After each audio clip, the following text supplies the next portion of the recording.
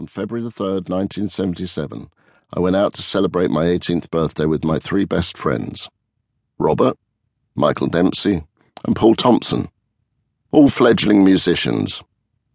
We had started to morph from Malice, the band we'd formed in secondary school, to Easy Cure, a name that I came up with and was quite proud of, to simply The Cure. We were still finding our way musically, figuring out what we liked and throwing out the rest. For my birthday, I went all out in putting together my outfit for the evening. I wore a hand-dyed orange jacket with no change stenciled on the back. I'd made buttons from photos cut out of porno magazines. Just the performers' ecstatic heads, mind you, none of the offending body parts.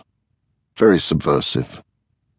Had on a pair of straight-leg trousers and winkle-picker shoes from Brighton. For good measure, I stuck safety pins here and there to complete the outfit. Robert's get-up was more subdued. He wore brothel creepers and the dark full-length raincoat that he wore everywhere in those days. The only time he took it off was to put on a leather jacket that each member of our band took turns wearing. Our destination that night was the Rocket, the hangout for Crawley's disaffected locals. These consisted of three groups. Hippie burnouts stuck in the 1960s, working-class skinheads, and us.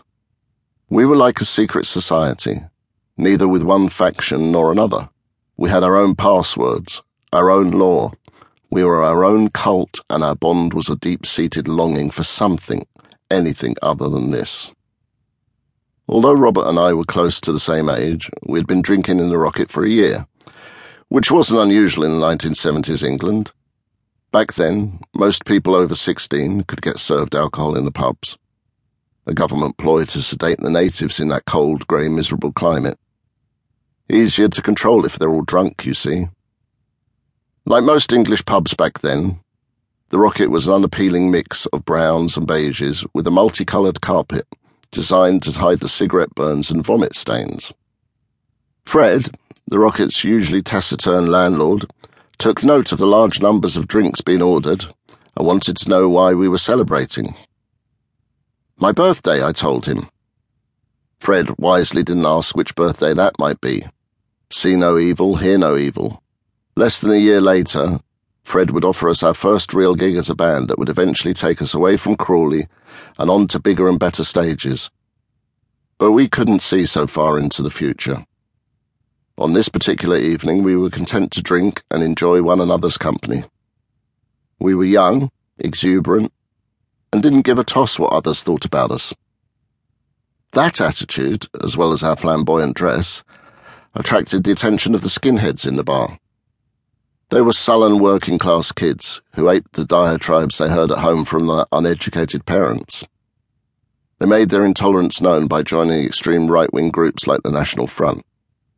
Where we could hear the revolution coming, these yobs tried to drown out the sound with bigotry, prejudice, and hate. Just as we could feel the anarchistic pull of punk, they tried to hold on to their own fears, masquerading as values. We all got very, very drunk. The pub called last orders at 10:30 p.m.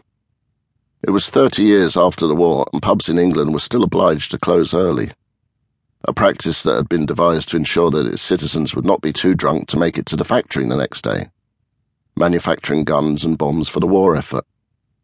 In the car park at the back of the pub, Robert suggested that we go to his house and continue to celebrate with some of his father's lethal home brew.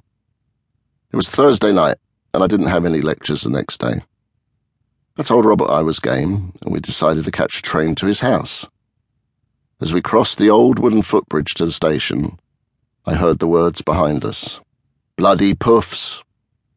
Turning slightly, we caught sight of three large skinheads in National Front t-shirts, just 30 yards behind us and closing fast. This was nothing new. For as long as I've known Robert, people have been out to get him. On stage, in the pubs, or on the street, he's always been a target.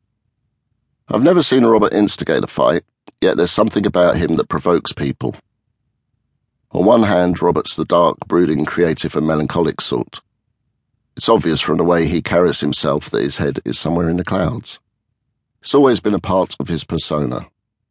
The tortured artist, the all-seeing poet, the messenger with